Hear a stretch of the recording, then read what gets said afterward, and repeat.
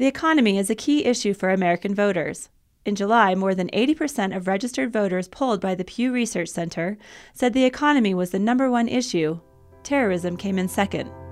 Today's show examines the country's workforce and what's influencing job creation and job loss.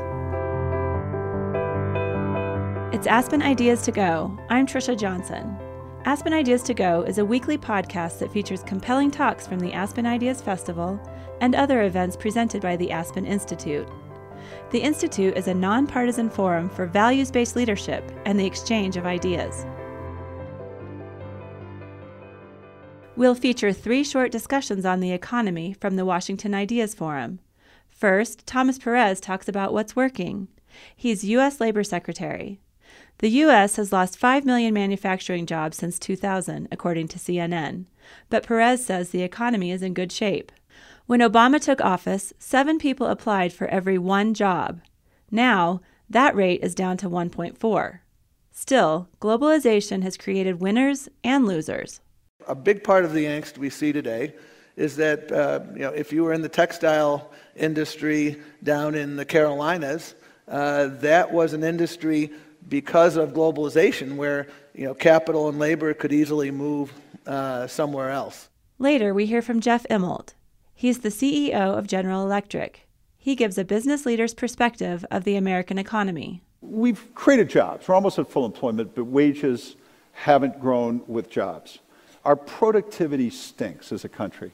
To be more productive and competitive, he thinks American companies should be involved in apprenticeship programs and community college courses. Finally, Senator Mark Warner of Virginia, economics professor Laura Tyson, and Rana Foroohar of Time magazine weigh in on the language used this election around economic issues. Isn't Donald Trump saying this economy is not working? It's not working for you, workers. That is not capitalism, what he has practiced. Right. Okay. At least in any kind of reasonable, reputable form that says you pay your bills, you honor your commitments, you don't go bankrupt every time, and you don't brag about the fact that you don't pay your fair share of taxes. First, U.S. Labor Secretary Thomas Perez. He's interviewed by Stephen Ratner, an economic analyst for MSNBC and contributing opinion writer to the New York Times. So Donald Trump talked a lot about the loss of jobs, and let's put aside his idea of how you solve the problem. But the fact is we have lost huge numbers of manufacturing jobs. We lost something like 6 million manufacturing jobs in the first 9 years of the last decade. We gained a few back, a few 100,000, I think maybe 800,000, but they're starting to lose them again. So what part of his diagnosis of the problem is wrong, i.e. that this has to do with competition, fair or unfair, from places like Mexico and China? Where do you start on that question? Where do you left off? Yeah.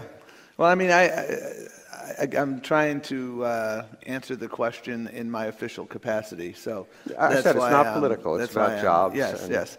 Well, I mean, you look at. I'm going to extrapolate beyond manufacturing. I mean, you look at where we were when the president took over. This economy was hemorrhaging. 2.3 million jobs lost in the 3 months before he took office. The unemployment rate inching up toward 10%. There were 7 job seekers for every job opening. Now you look, and we've had 71 months in a row of job growth, 14 million jobs. There's 1.4 job seekers for every job opening instead of 7 job seekers for every job opening.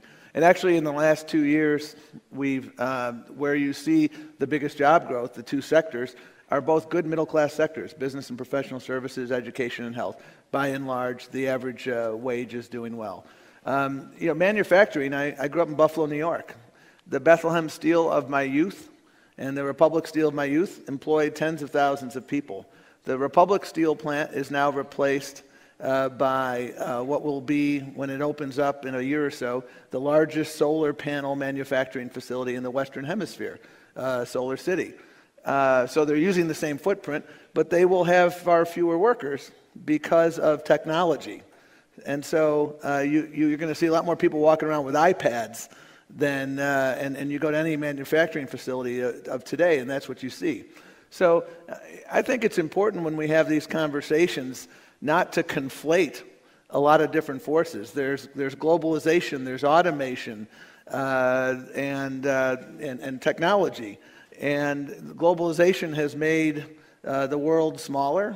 And I think one of the things that's happened is that it has created some winners and losers, Steve. And I think sometimes policymakers are reluctant to acknowledge that there have been winners and losers. They think that everybody can benefit and nobody loses. And I think a big part of the angst we see today is that if you were in the textile industry down in the Carolinas, that was an industry because of globalization where capital and labor could easily move somewhere else. And so, I think it's really it's difficult in a political cycle to have a rational conversation where you're kind of doing that regression analysis to say, this is really what's happening or that's really what's happening. Well, I'm trying to have a rational conversation, which is why you're here. Yeah. But in textiles, we've lost, I think, 80% of our textile jobs from when they peaked. But yes, there are going to be winners and losers. But in this case, you're talking about a whole segment of our economy, i.e. manufacturing, that many people believe we need to be in. No one would dispute your numbers on total jobs. Those are all obviously accurate. But nonetheless, at the moment, we are actually losing manufacturing jobs for this year so far, not gaining them. And so can we have an economy that simply doesn't have at its core some number of manufacturing jobs? I think we can continue to make things. And again, the last year begs the 6 years that preceded it, where we were recovering, not at the pace of the 90s, but where we were recovering. Actually, not at the pace of the 80s. Right. But actually, as you know, the share of even during those 6 years, the share of manufacturing jobs was dropping, i.e. the number of manufacturing jobs was increasing more slowly than these total number of jobs that you were referring to. Well, I mean, when you make products for export in the year 2016, where you have global demand is not where it is because the rest of the world isn't doing as well as the United States is, and when you have a strong dollar, that's a perfect storm for manufacturers. And so that is the challenge that we confront now. What I've seen in the export industry is, export-related jobs on average pay about 18% more. And so you go to the Boeing plant in Renton, Washington, where I've been, and those are good middle-class jobs. And so that's why trade-dependent states like Washington State, when you look at their aggregate wages and their aggregate standard of living, they're actually doing pretty darn well. Those are good middle-class jobs, but as you know, Boeing has been playing the state of Washington off against the state of South Carolina to try to get the workers there to take lower wages or smaller increases anyway. Mexico is now in the jet production business. China's in the jet production business. So even those jobs are under some degree of threat or pressure. Well, yes, and that's why the president's been talking about, obviously trade is an elephant in the room, and it's a very hard topic to discuss during an election season. And what the president's trying to do is put American values on globalization. So if you have a country where the government is subsidizing the aviation industry, you have an unlevel playing field. And so the reality that the president is trying to respond to is that 95% of the demand for products is outside the United States, and in addition, we need to reflect the reality that the status quo is an unlevel playing field for many workers and for many businesses. So how do we level the playing field in such a way that both the airline industry can compete and workers can compete? And that's what the president's trying to do. So in that context, when I was doing some background reading on you, I saw you quoted as implying that you thought that NAFTA was either badly negotiated or just a mistake. No, I mean, NAFTA was a lot of promises that were made that in reality were not kept. And let me be specific. NAFTA required a country to comply with their own laws. And if your own laws in the labor context are Swiss cheese, that's not a very high bar. And so the question presented on the trade front is, do we accept the status quo, which in the case of NAFTA is a low bar or a no bar, or do we try to improve that? And so that's what the president has been trying to do in TPP. As we speak right now, the Mexican Senate is debating a series of constitutional and statutory reforms to their labor justice system, because as a practical matter, it is very hard for someone to organize an independent labor union, and when you go to their equivalent of the NLRB, it is broken. And so if you can build institutions that help raise the middle class in Mexico, that actually has ancillary and very real positive benefit for folks back here. So can you learn from NAFTA is, I think, the question, because NAFTA was promises made, and in many cases not promises kept. So badly negotiated, or it was the state of the art at the time. All right, I think it's unfair to, with hindsight, say you should have done this and should have done that, because we know 20 years later what worked and what didn't work. Okay. Let me move on to the question of jobs, and you talked about how many jobs have been created. Again, there's no disagreement about that. But as you know, we have a smaller percentage of prime-age men, 25 to 54, in the labor force here than in France. We have a smaller percentage of prime-age women in the labor force here, or about the same as in Japan. The labor force participation rate, people who are looking for work, is at, I think, 1977 level. Some of that's demographics and other factors. But how do you, A, do you agree that those are all the facts, and B, how do you address that problem? The labor force participation rate right now has inched up from where it was a year ago. I think it's about 62.8% now. It's about 62.4% a year ago. But having said that, there's an undeniable movement downward. About 50% of that, according to economists, is demographics, people aging. There's about a quarter of it that people, frankly, disagree on. They don't know what it is. And then there's at least a quarter of it where public policy can make a difference. And I think there are three things that we could do, Steve, that could really make a difference. Number one, I'll do number one and number two together. And that is to have sensible paid leave and child care laws at a federal level. One more piece of data. Thank you. Let me give you one more data point. The female labor force participation rate, women between 25 and 54, in the U.S. and Canada in 2000 was virtually identical. Now Canada is about 8 points higher. Everyone agrees that it's higher because they've invested in sensible paid leave laws at a federal level. So if we had simply kept pace with Canada, we'd have 5.5 million more women in the workforce. I don't know what that translates to on labor force participation, but it's significant. And similarly, I meet so many people in my travels whose child care bills exceed their rent or their mortgage. And so we're living in a modern family world, and we have these Leave It a Beaver, Ozzie and Harriet sets of public policy. So those are two things that we could do. And then the third, very briefly, gets back really to your first question, which is infrastructure investment at scale.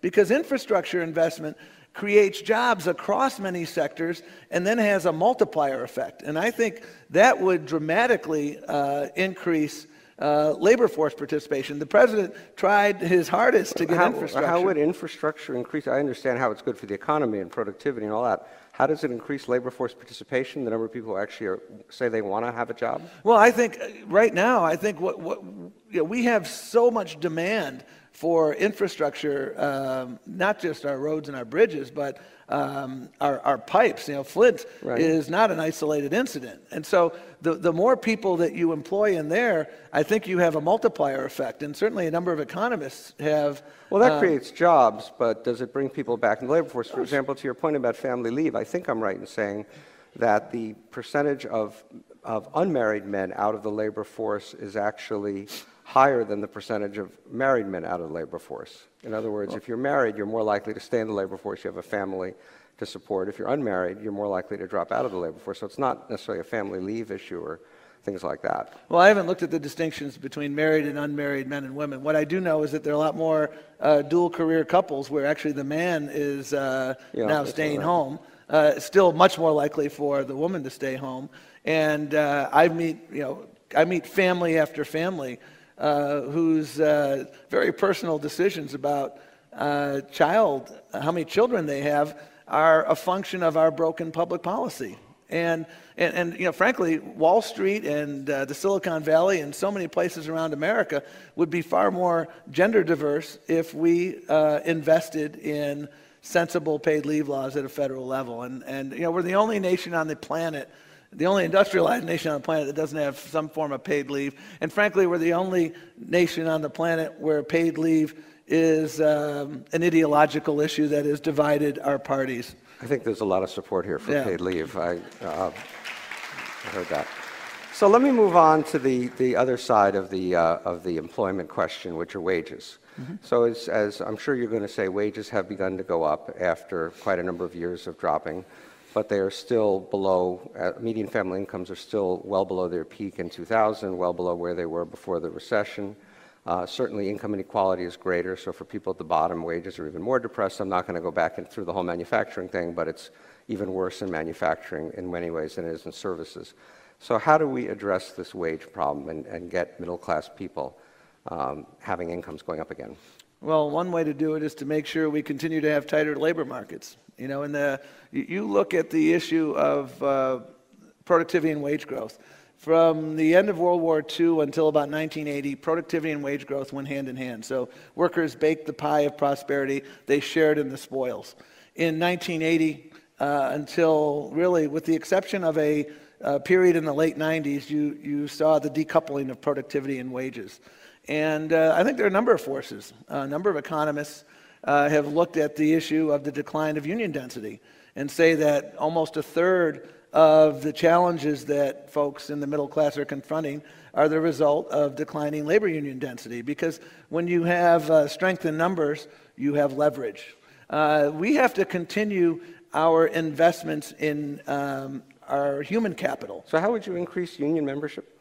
Well, I think you have all these, there's an unmitigated assault on labor unions across a number of states, and there was a case that went before the Supreme Court recently, and frankly, if Justice Scalia had not passed away, it would have really made it very difficult for public sector labor unions to organize, and that would have been one step in a very transparent and well choreographed set of objectives from folks on the far right to eviscerate the labor movement. I think that's a bad thing. I think collective bargaining has been one of the biggest forces that helped bring us the middle class in America. So I think there is a very important role in, for instance, who you choose to be on the Supreme Court in terms of the right to organize. But we don't want to get into politics, although you have a lot of supporters here, so yes. if you want to run for office, I think they're all... No, but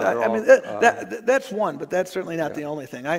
For me, my parents always taught me that education was the great equalizer, and you look at the unemployment rates by educational attainment, and there's an undeniable education dividend, and we sure, have but not. that takes a long time to fix, right? You have to wait for a whole cohort of people to go through the educational system. You're not going to send a 50-year-old person to college. Well, actually, my mother started college the same year I started college, so I think education is lifelong. And so, and here's what else I would say, Steve, and this is one of the things that is one of those few bipartisan things that's happening right now, which is there's a universal recognition of the incredible power of apprenticeship. When people think of apprenticeship, they think of your plumber or your electrician, and certainly in the skilled trades, apprenticeship has a long and storied history. But what we're doing as we build the skills superhighway for the 21st century is we're dramatically expanding apprenticeship, expanding the reach of apprenticeship. So we're using it in the IT sector. The 5.8 million job openings that are out there right now, roughly a tenth are in the IT sector. And there are a substantial portion of those that don't require a college degree. And so I can take you to programs where someone's going to a 20-week coding camp and they're doubling their salary at the end of the day. Apprenticeship is the other college, except without the debt. And so that's another example of, I think, a series of targeted investments that we're making, that we're seeing a real return on investment. Employers have much more skin in the game right now in the workforce context. They're understanding that you can't have cannibalism as your HR model. I'm going to steal your talent, and then you steal mine, and it's zero sum. There is a really exciting, it's not an A1 of the New York Times exciting, but it's a game-changing, exciting metamorphosis occurring where sectors are coming together and saying, you know what, we need more IT specialists. Let's work together on that. We need more allied health professionals. And these are jobs that are $30 an hour jobs. So rather than Hopkins going to the University of Maryland and stealing theirs, let's work together and build tomorrow's talent. And it doesn't require a 20-year investment. You can retool folks overnight. Well, on that optimistic note, we're going to have to end. I hope you're right, and we wish you well, and thank you so much for being here today. Pleasure to be here.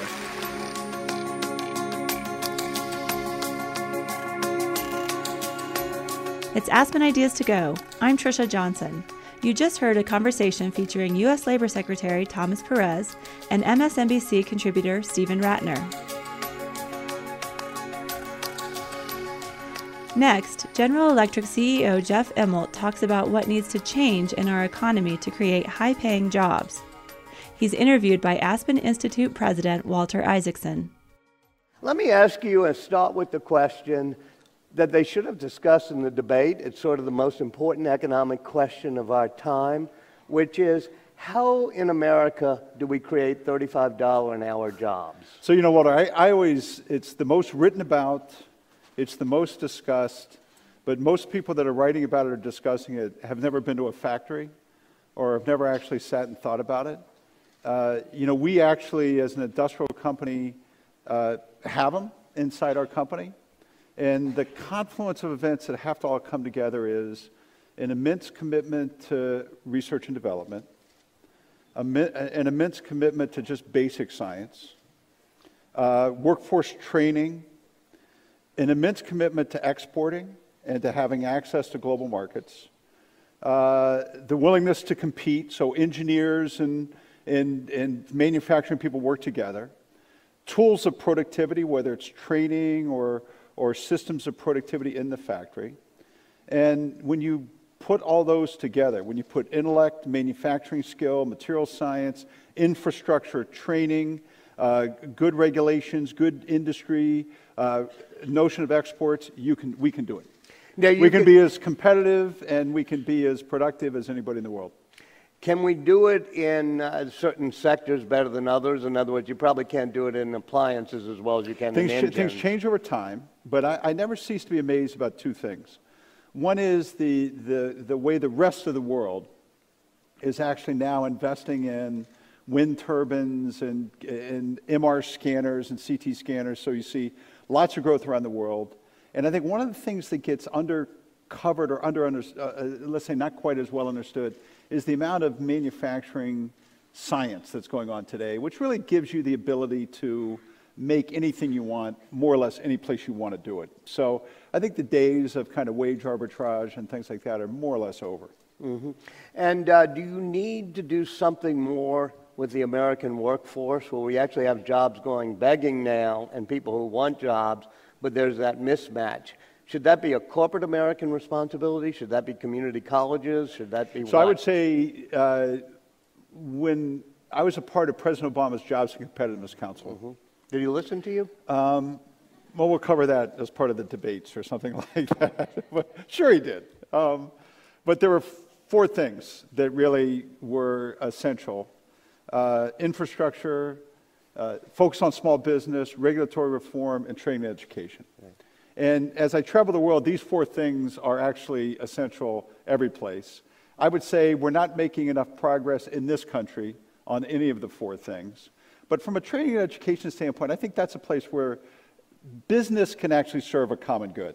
We need community colleges, but there's no reason why business shouldn't be on the hook to make sure we have a 21st century workforce. And we clearly are doing that, not just for the people in GE, but our suppliers. We're investing back into community colleges. We have apprenticeship programs. We're doing it with veterans. And I think that's the place where business can be part of the common good. Tell me about some of those programs, especially the apprenticeship, not just investing in community colleges, but doing it yourself. So I was in Fayetteville, North Carolina about a month ago. We've got a great aviation factory that's going in there. We're hiring 50 new people this year. Basically what they do is they work half-time for us, and they go to a community college, 4 hours a day. Now, the way that they're hired, there's only one manager in the entire factory. It's all empowered, self-directed teams. They kind of recruit each other. They kind of hire each other. So that's how somebody gets hired, is by the team. And basically that goes on for 2 or 3 years. So they're essentially working half-time for 2 or 3 years, and the other half of the time they're getting skills as it pertains to how to work machines, how to program computers, things like that. And then, they join, maybe they earn in the low 20s, and they have ways to get up to $30 an hour. Now, when you talk about programming machines, you've taken your company almost to become a digital company. Is American manufacturing going to be a digital business? So I really think, we didn't kind of go to bed one night and wake up the next morning and say, we've got to be Microsoft or Oracle or something like that. We basically said, to be a good industrial company today, you need to understand the information that comes off your products. You need to understand how factories are going to be transformed, and we call that the industrial internet. And we're kind of all in. So this is maybe the biggest generational thrust of certainly my career.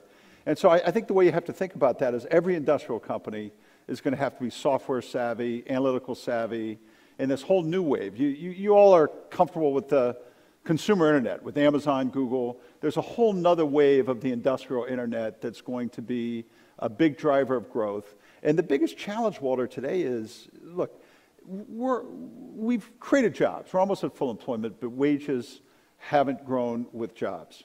Our productivity stinks as a country. So basically, we had 3 to 4% productivity for 30 years, from 1980 to 2010. Our productivity now averages almost 0. So if you want to create these high-value jobs, we've got to be investing in the tools that drive more productivity. And they're always going to include humans as part of that. Yeah.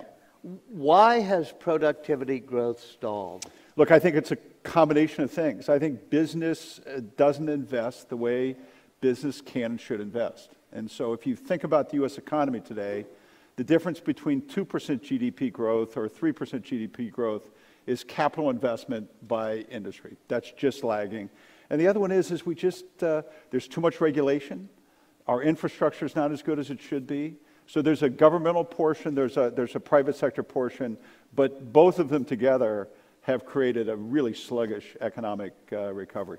So let's unpack what you just said. Too much regulation. Give me some examples, very specific, like aircraft engines, whatever it may be, that if you got in your first 100 days, you'd order the person, get rid of these regulations. Oh, look, I think where business people get in trouble is we kind of say, okay, here's my idea, do away with the EPA or something like that, right? That's not, we should have consistent high standards. But it takes 12 years to get a power line permitted across state lines. The touch time is 6 months, right? It takes 8 years to get permitting to dig a deep water port. The actual touch time is a fraction of that. So there's no accountability. Let's say the regulation should exist. There's no accountability for cycle time, speed, ways to get things through the system. And then, there might be 7 agencies where there could be 1 or 2. So I would say complicated agencies, no accountability for cycle time, and then I would go backwards and say, okay, if this is what we want to create a high-paying factory job, what are the regulations we need, and which ones are really getting in the way about how rail sidings get placed, about what the throughput can be in the factory. I still think that's a big challenge in the U.S. It's gotten worse. And then if you compare Texas to Connecticut, it's vastly different within the states inside the United States. By the way, is that why you moved away from Connecticut? We wanted to get to a city. At the end of the day, I think for the company, we wanted to get into a place where there was every day you could get up and be part of an academic setting. And so I think it was important to get to a city. Yeah, The Atlantic has written about that a lot. This amazing 20-year transformation of America where sort of the creative class and then... I have to say it's real. I thought it was a little bit of BS initially. I wasn't sure. And when I looked out the window when I was in Connecticut, it was beautiful, awesome, great office. But when I looked out my window, I saw nothing. There was nothing going on. I could watch cars go on the highway, things like that. I've been in Boston now 6 weeks. You just walk out the door, you're in the middle of an ecosystem that quite honestly, for a big company, it makes you afraid, right? You're where the ideas are. You get more paranoid when you're doing that, and that's a good thing. So I thought it was Only good. the paranoid survive. No. I mean, I think it's because when you're a big company, you can get hidden, but it's important that you're in touch with what the next idea is or what the next disruption is. And so I'm kind of a big believer that that's kind of the wave of the future. And one of the other things you said was infrastructure. In fact, you've mentioned it twice. Yeah. Why is it we haven't been able to have an infrastructure program like we did in the 50s and 60s? I think it's crazy. Look, interest, there's cash on the sidelines. You've got basically $14 billion globally of government bonds earning negative interest rates, right? You've got all kinds of cash looking for yield. We have all this huge need for infrastructure. And I just think with a couple tools, I don't know if it's, some people talk about an infrastructure bank, some people talk about credit support. The logic being that these are 10, 20, 30-year projects. They're hard to get, but this is one, as a lifelong Republican, this is one that actually the Republicans get wrong when it comes to infrastructure. That actually this is one where this kind of investment, I think you win twice. You create jobs, but you also create a more competitive country that drives exports and productivity and all the things we think about. I was in Africa 2 or 3 years ago doing a deal with one of the big entrepreneurs in Nigeria, Aliko Dangote. We didn't conclude the deal. I said, let's talk over the weekend. He said, okay, I'll call you on the cell. And I said, hey, don't call me on my cell. I don't get cell coverage where I live. And he's in Lagos, right? So that's the paradox that we have. I said, here's my home phone. Call me on the landline because I've got very sporadic coverage, right? So Lagos to Connecticut, that's the context. So I think this is one where, by the way, their airport is nicer than JFK. No, it's a True. Infrastructure matters. It is one of the things that creates competitiveness and jobs, and we're not above number 18 in almost anything, whether it's broadband, roads, ports, rail lines, the rest. You also talked about research and development, something that was much higher in the 50s and 60s, both corporately and in terms of government. What type of research and development are you doing and should we be doing? So we're maybe the last industrial company in the world that still has a basic lab. We still have Edison's desk in a lab in Niskayuna, New York, where we have 2,000 PhDs and scientists that are working on material science. And so we're a top 10 in the world in terms of patents. And we look at our competitive advantage as being able to do technology at scale. So we respect engineers, we respect science, we respect scientists, and we drive that across the company. So we invest more in R&D, we continue to do it, we view that as part of our competitive advantage. I think the question really, Walter, is,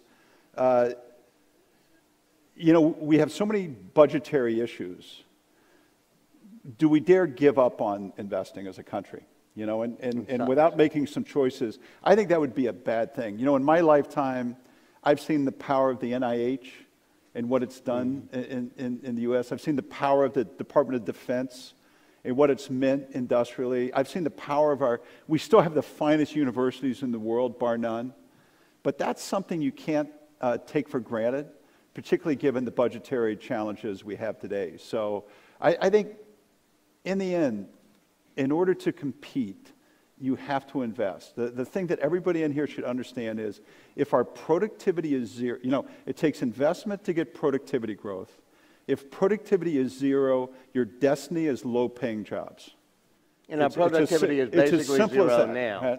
Productivity is zero now, and some of that's because investment hasn't been forthcoming. And when you said investment, you snuck in a word that I think is really important, which is basic. In other words, you're not investing in let's make a new piece of software that'll do this.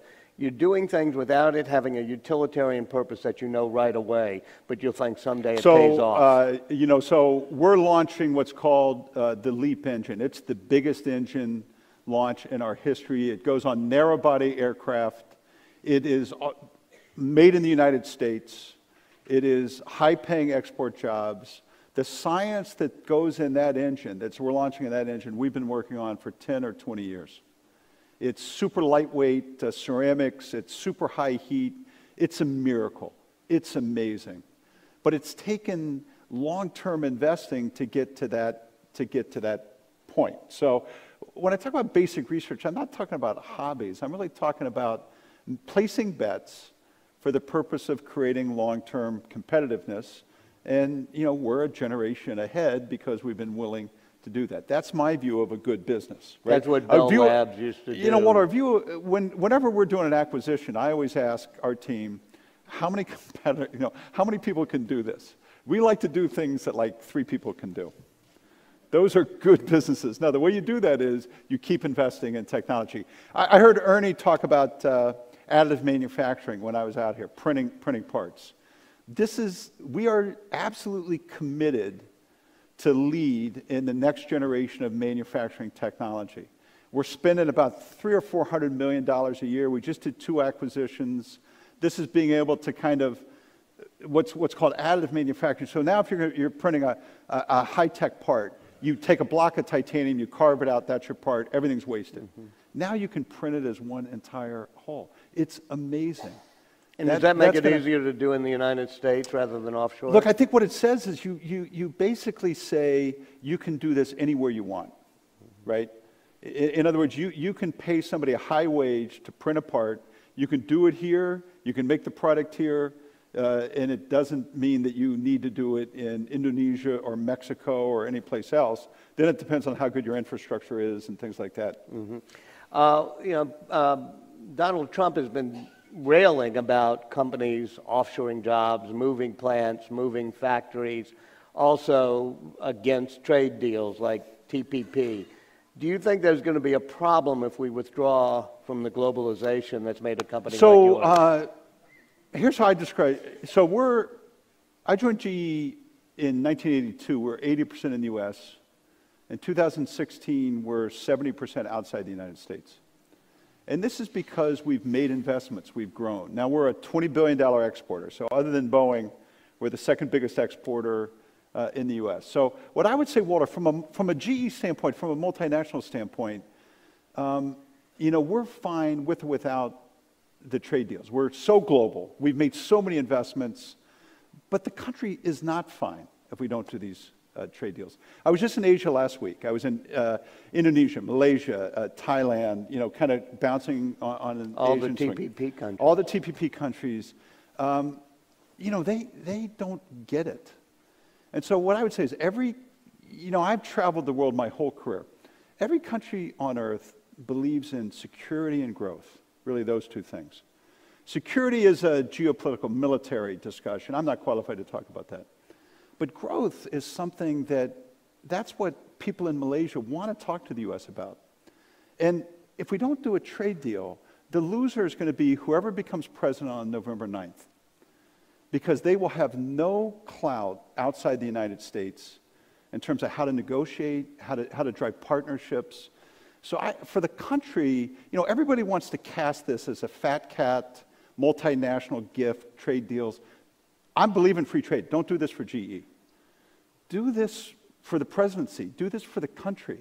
Do this so that we have relationships around the world that aren't just military-based, they're economic-based. And we're asking President Obama to fight with one hand tied behind his back against the Chinese or the Germans or any place else. So we've really miscast, I think, how important this argument is. Never forget, sitting in this room, 5% of the world's population, 25% of the world's GDP. If the world gets cut off to us, we're a net loser, not a net winner. We've got a lot more to gain from all this and have gained a lot more than anybody else in the world. So I think this is for the country. I think this is for the presidency.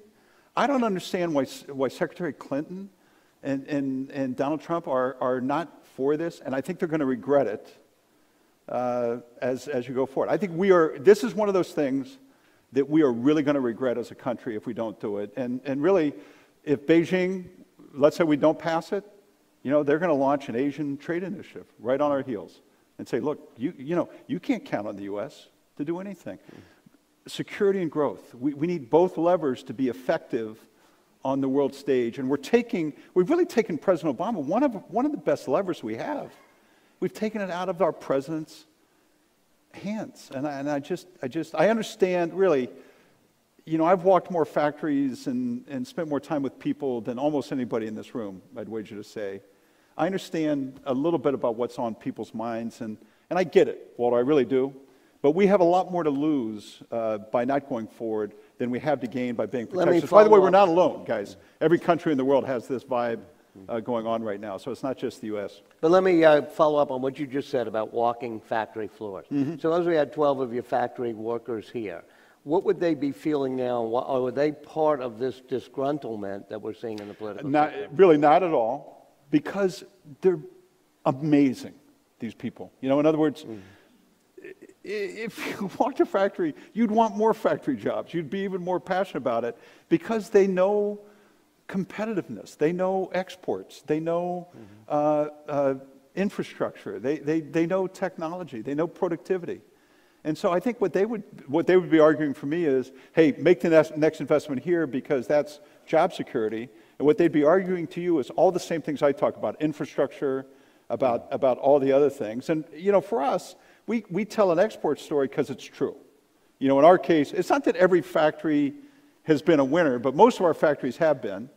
And we've been able to kind of take the ones that have been impacted over time and get people to the right place because we can invest in training and things like that. One of the other things bubbling up, and you've been critical on Donald Trump on this issue, is the resentment of blacks, minorities, Hispanics, and that's sort of been fueled, it seems, by both the presidential candidate, Donald Trump, but also by this fear we have.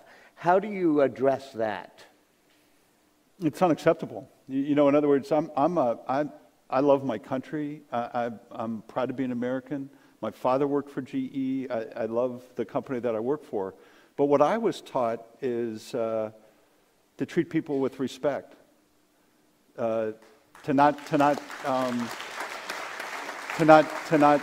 discriminate, to actually engage globally. Look, make no mistake, I'm a Republican. I don't want necessarily 4 more years of a Democratic administration as a philosophy, but as a human being and as a company, we don't tolerate discrimination in any form. We don't believe in it and can't accept it. So that's. And my final question to get you looking far into the future. You talked about being a digital company, and you talked about what can happen when you manufacture things and gather the information and do databases. Do you see yourself in the future as being a big data company and maybe even tie that into a product like an aircraft engine? What does that mean? You know, so again, the point I would make is it's not like a choice I can make. You know, Walter, in other words, this is going to happen. This is going to happen with or without GE. So this new LEAP engine, it might have 50 sensors on it. If you fly from DC to Chicago, that engine's going to create a terabyte of data, okay? Now, if we can improve the installed base of GE engines globally by 1%, that saves airline customers $3 billion. 1%, $3 billion. So we're going to be a data company no matter what. Same way in healthcare. Same way, you know, a locomotive today is a rolling computer. It's taking continuous data about the track performance, the weather, fuel performance, emissions. Harnessing that data and turning it into productivity, this is our mission. This is also going to be a $100 billion a year industry. And just like you've seen enterprise internet and consumer internet, there's going to be an industrial internet. And it's our plan to be a leader in that space. But it's going to happen with or without us. You know, again, we started this 6 years ago. When we first started it, I had no idea what we were doing. None, right? I had like a third of an idea and said, okay, let's see where this goes. Now, I know it's a good idea. The question I have to answer now is, are we good enough to do it? Now, in some ways, that's an easier question, right? Because you look in the mirror, you grab the team, but this is going to be a huge idea. Well, if I had to bet, you'd be good enough to do it. You've been called America's best and greatest CEO, but something more important, you seem to be the best at expressing our values. Thank you for being here. Thanks, Walter. Thanks. Aspen Institute President Walter Isaacson speaking with Jeff Immelt, the CEO of General Electric. Finally, a panel featuring a lawmaker, a journalist, and an academic weighs in on the U.S. economy. U.S. Senator Mark Warner of Virginia, economics professor Laura Tyson, and Rana Foroohar of Time magazine are interviewed by Steve Clemons. He's with The Atlantic. Clemons begins with a question for Senator Warner. Why do you think that the economic equation we have today is coming undone? What are the zingers, the headlines of this for you? Here's last year and a half, obviously for all of us, been pretty frustrating in town, or for that matter across the country. Gridlock. My concern is, as a big supporter of Hillary and Tim Kaine, that they will win, the Democrats will take back the Senate. But if we don't change the political narrative, are we really going to get things done? And I fear that the kind of underlying technology shifts, the underlying economic shifts, and candidly, as somebody who's been a business guy longer than a politician, I worry that modern American capitalism is not working for enough people at a fundamental level. And the extreme on the left and the extreme on the right scares the dickens out of me. And I think that is reflected in a series of things that I hope we get a chance to talk about, a whole focus on short-termism as opposed to long-term value creation. We've seen that in the change in our stock market. I mean, there's never been a time when I've been involved in business when the average 10-year hold of a public stock has gone from 8 years to 4 months, when companies are spending all their profits, public companies, on stock buybacks and dividends. The economy, I got very interested in the last year or so in the gig economy, on-demand economy. That's cool. It's still small. But a third of our workforce is in some level of contingent status right now. So the whole social contract we set up in the 1930s and 1940s, which was based upon long-term employment, they have none of those social contract benefits. So if you don't have a way that capitalism is working for you, and I think that is the issue of our time, as somebody who has been lucky enough to be pretty successful in it, we've got to make it work for everybody. Isn't that what Donald Trump is saying? Isn't Donald Trump saying this economy is not working? It's not working for you, workers. That is not capitalism, what he has practiced. Okay. At least in any kind of reasonable, reputable form that says you pay your bills, you honor your commitments, you don't go bankrupt every time, and you don't brag about the fact that you don't pay your fair share of taxes. Mm-hmm. That is not that's a not capitalism that's going to create. Yeah, that's not the future of capitalism. And I say that not as a Democrat Republican, but there's a chance here to get this right. There's a lot of folks on both sides who want to get this right. I want to ask Laura why she didn't get this right when she was working for Bill Clinton and what was left. I mean, I'm just joking, but why didn't you get it? And we'll come in a minute.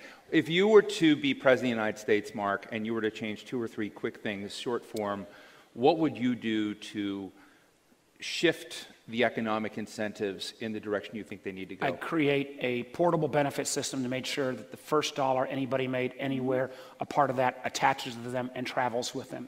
Mm-hmm. I'd make sure that we change capital gains to incent longer-term hold and longer-term value creation, and I think there are a series of other corporate governance things we can do. And third is I'd realize there's absolutely, I heard Tom Perez, he's a great guy, he and I have wrestled on a lot of issues together. I think it is great what we are doing inside the government on workforce training and apprenticeship programs. But ultimately, if we don't change the incentives so that it makes sense for a business to invest in upskilling and training people who make less than $75,000 a year, and there's no incentive now to get that right, I think we need to change it from a credit to a deduction to a credit that's worth more than $1, pay it out over a couple of years, even if the person moves, as long as they get a higher skill and higher pay, the company can still get some benefit. We need a radical restructuring about how we make some of the incentives back on the labor side and not only on the capital side, and I say that as a proud capitalist. Thank you very much. Laura, I want to ask you were National Economic Advisor to Bill Clinton, yes, and you've played an ongoing role with President Obama, and I think you are helping the Clinton team now a bit. You've just heard Mark, and I just remember during the first Clinton period, the number of jobs were created. It was kind of just-in-time money, just-in-time jobs. Everything, it was like real trust in tomorrow, so people kind of, right. I mean, that was your era. What went wrong? What did you not see coming down? And do you agree with Mark that if you did these various things, they would be substantial shifts for the economy?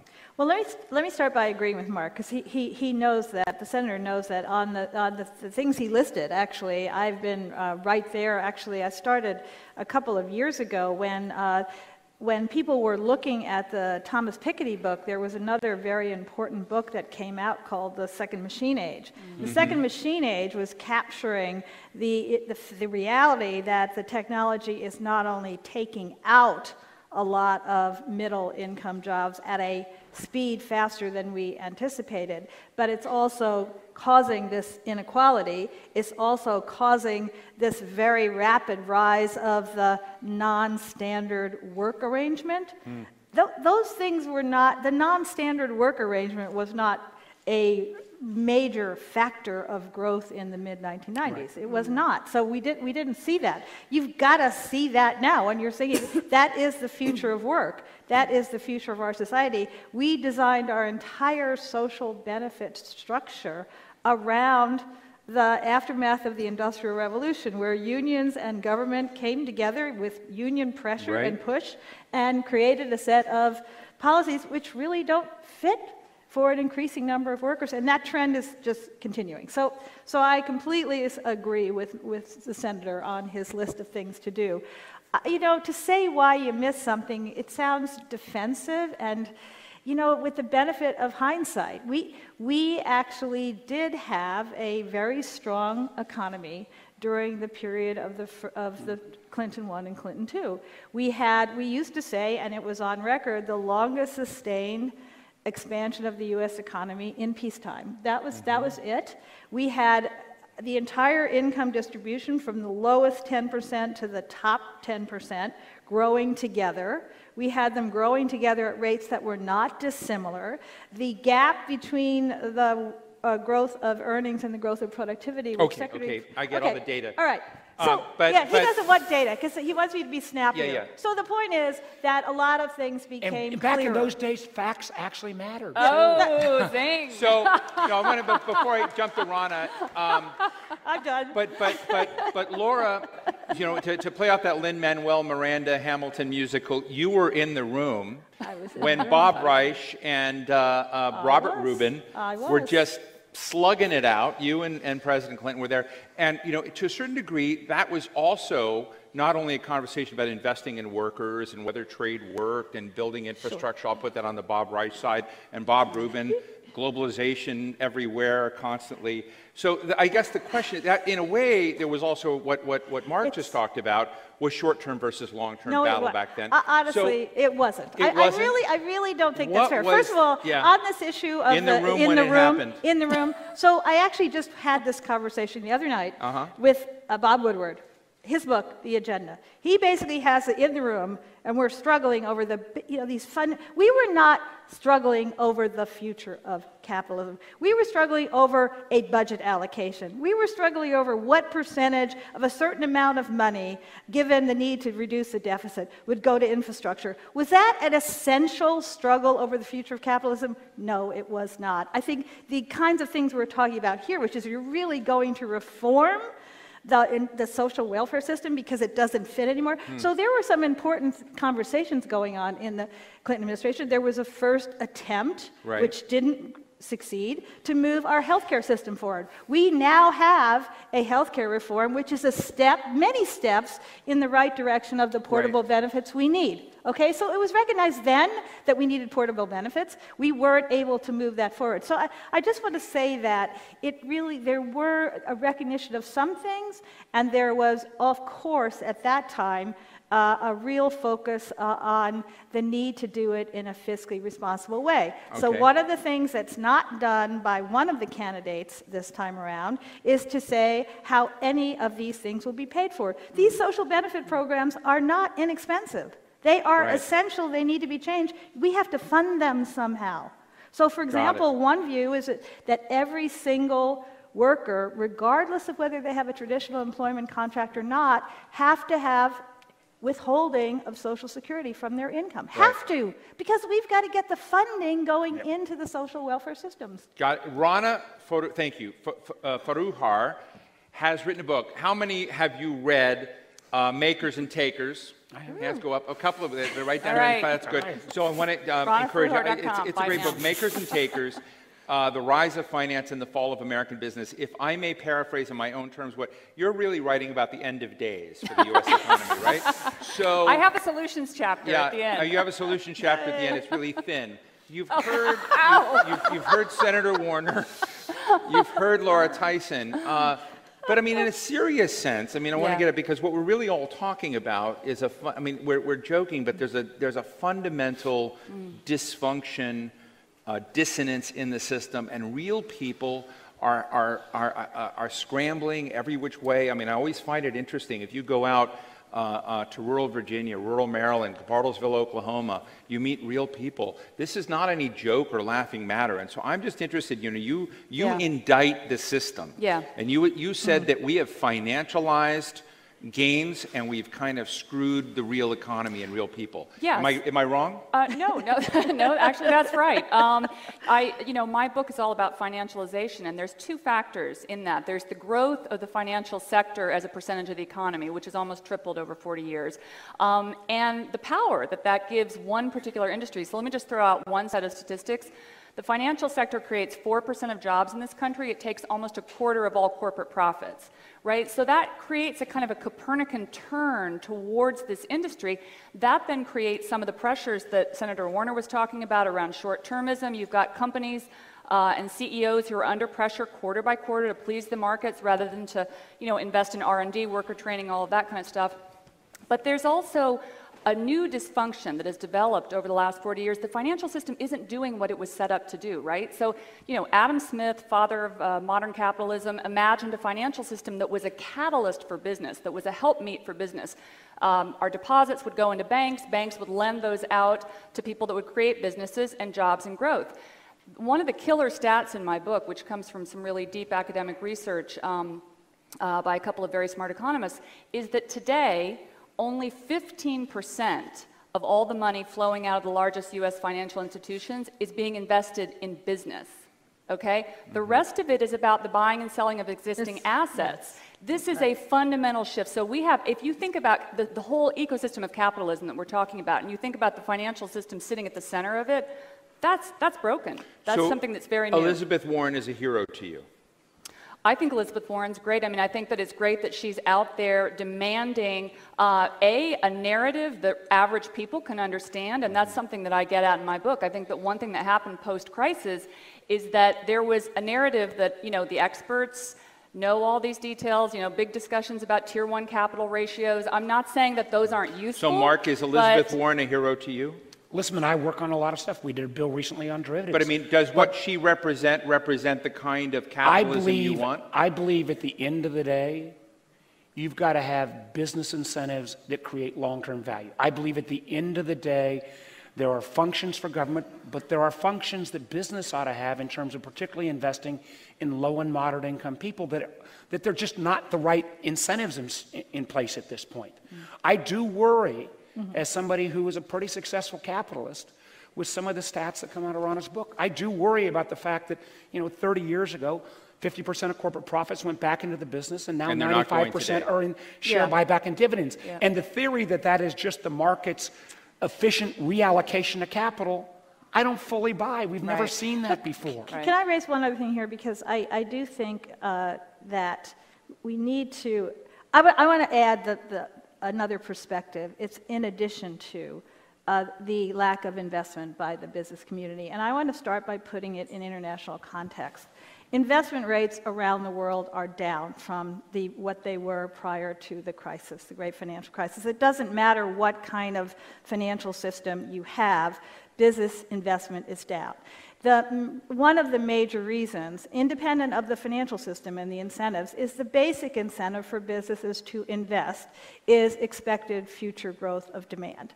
So a fundamental problem with capitalism, and I think I heard Secretary Perez say this in the form that we now are living it, is that the generation of demand is dependent on the sharing of the benefits more broadly. So as income has become more unequal, and as the middle class has actually been undermined in terms of its spending power, they can't buy stuff. So now technological revolutions usually lead to productivity gains. Those are usually broadly shared. That leads to an increase in demand and new goods and services. So is it time for Marx? So we don't, I'm but just Marx saying, has been trending on Google since What- 2008. Yeah. But I want to just add the Yeah. demand-income inequality aspect to this. It's not just, yeah, they're and additional. I think there's a role, and here's where I might differ with some in my party. There's a role for government regulation. Yeah. There's a role for government redistribution programs. I'm not sure, though, government that unfortunately still has most of their program in a multi-app world, government still applies programs in a single form. And I don't think a government-only solution is going to work. No. I do think shifting the incentives around tax, around credits, frankly, around reinforcing more responsible business behavior. I'm really intrigued with these efforts like Mike Bloomberg, SASB, and the B Corp, and Just Capital, Inclusive Capitalism. I think millennials, I'm betting on millennials that they will vote with their dollars and their lives in wanting to work for more responsible businesses. Because if we don't have that kind of... So bet, real quickly, as you know, investors are doing that now. We're 7.5 years into the Obama administration, and I'm just interested in whether you or not, particularly after the 08-09 financial crisis, when the president had more power to kind of redesign the social contract and help it, was that a fail, that the emphasis was significantly on bailing out the financial... No, let me say, Yeah. I think the president didn't get all the credit, and I think history will treat him. I think it will actually give the end of the Bush period in terms of the kind of all hands on deck. No, I think this was there were lots of blame earlier, but we don't have time in the 4 minutes left to relitigate that. But they were the house is burning down, how do you put out the flame? And that you wouldn't have even had a house. I got nothing against activist investors had an appropriate role shaking up sleepy companies. You don't want Japan. But when every company now is doing some of the activities that is not for long-term value creation, and the first thing that you cut in an age of technology is that disposable person. When you just think for a moment, you buy a piece of equipment, that's an asset. You invest in a human being, that's a cost. So just Mark, from even our fundamental accounting principles. You just gave us 3 proposals on things you can do. And what I dislike about events like this sometimes is a lot of platitudes get thrown out, a lot of great ideas. Nobody's held accountable for them. I mean, actually, we're more accountable because we want to do that. But if you were to rewrite that social contract, look so that 5 years from now, we've come back and looking back, is your plan workable? Is there a sense among your colleagues that they would move on some of these? There is a lot more self-awareness in the Senate than I think we get credit. That we candidly acknowledge we deserve our 8% approval ratings. There's a lot of folks in both parties that want to get things done. But we got to change the narrative a little bit. The idea of saying we're going to have a social contract that works for everybody in the 21st century, is that Democrat or Republican? If the idea of saying we want to make capitalism work for all Americans again, which in some ways may mean you have a less need for government in certain places, there's a whole lot of Republicans that would sign up to that. Yeah, they would. And the idea that if we don't change the narrative with this moment in time, hopefully after this election, and that we're just going to continue along slogging with the existing battles, that is not a good business plan for our country. Can I just tell you one thing too? I totally agree with that. One thing that's been fascinating to me, putting my book out there, I thought I was going to get calls from a lot of Fortune 500 CEOs saying, yay, somebody's finally sticking up for us, we're under so much pressure from the street.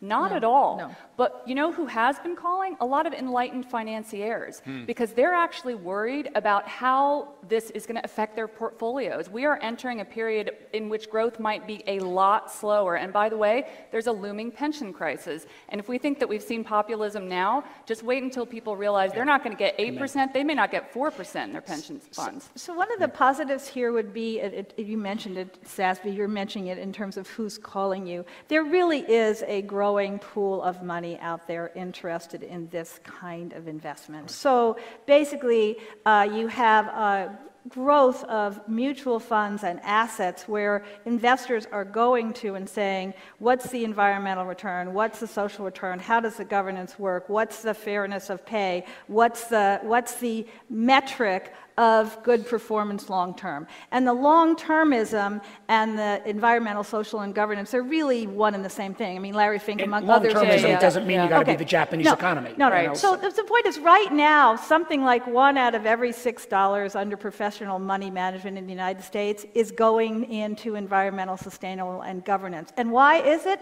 Because there's a growing pool of investors who want to do that. And that's why, and there's a growing pool of investors who want to associate themselves with B Corps and consumers. And I met with a bunch of B Corps the other day, and I said, why do you do this? Why do you take this on? This is a risky new form of organization. They say because it attracts consumers and it attracts investors. So the good news here is maybe we don't even have to mandate some of this. We change the incentives. We change the incentives. We change the structures a little bit. And I think there's a growing pool of investors, and you've heard from them, who actually want the financial system to behave differently. And that will put pressure on the companies to behave differently because it's their source of finance. But Steve, it starts with a different narrative and a new coalition. Right. If Hillary wins, we may get infrastructure done. We may start on international tax reform, but there ought to be some understanding. I say this as a pro-trade guy. We got to acknowledge the pro-trade guy. Trade has benefited normally major metropolitan areas. It's totally hosed a lot of rural communities. Yes. And we have done an awful job. Awful job. Helping those communities that have been left behind. So there ought to be a deal that says if you're going to be a beneficiary from trade, at least your supply chain jobs ought to be some of those communities that have been left behind. So we're right at the end, and I want to thank the three of you. And just before you started, Mark, when you opened with this notion that if Tim Kaine and Hillary Clinton come into office and come in, it would be a real travesty if this weren't done. Do you have a worry that your own team, the people leading your own ticket, don't get it? No, I think they get it. But I think it's going to take, candidly at this point, a bipartisan group of folks, hopefully coming out of where I work, that's willing to step up and say, we're in on a new frame on about how we address some of these issues. Because if we simply change some of the players and relitigate what has been litigated for the last 7 or 8 years, we could be back again where what the biggest applause line is, we didn't shut down the government. And the country's too good for that. Thank you, Laura Tyson, Rana Foroohar, and Senator Mark Warner. Thank you very much. That's U.S. Senator from Virginia, Mark Warner, Berkeley economics professor Laura Tyson, and Rana Foroohar, the assistant managing editor of Time magazine. They were interviewed by Steve Clemens of The Atlantic. All of today's conversations were part of the Washington Ideas Forum, a week-long event presented by The Atlantic in partnership with the Aspen Institute. The conversations took place at the end of September. Make sure to subscribe to Aspen Ideas to Go on iTunes or your favorite podcast app. Follow the Aspen Institute year-round on Twitter and Facebook at Aspen Institute. Today's show was produced by Marcy Krivonen and me and recorded by our team at the Aspen Institute. I'm Trisha Johnson, Editorial Director of Public Programs. Thanks for joining me.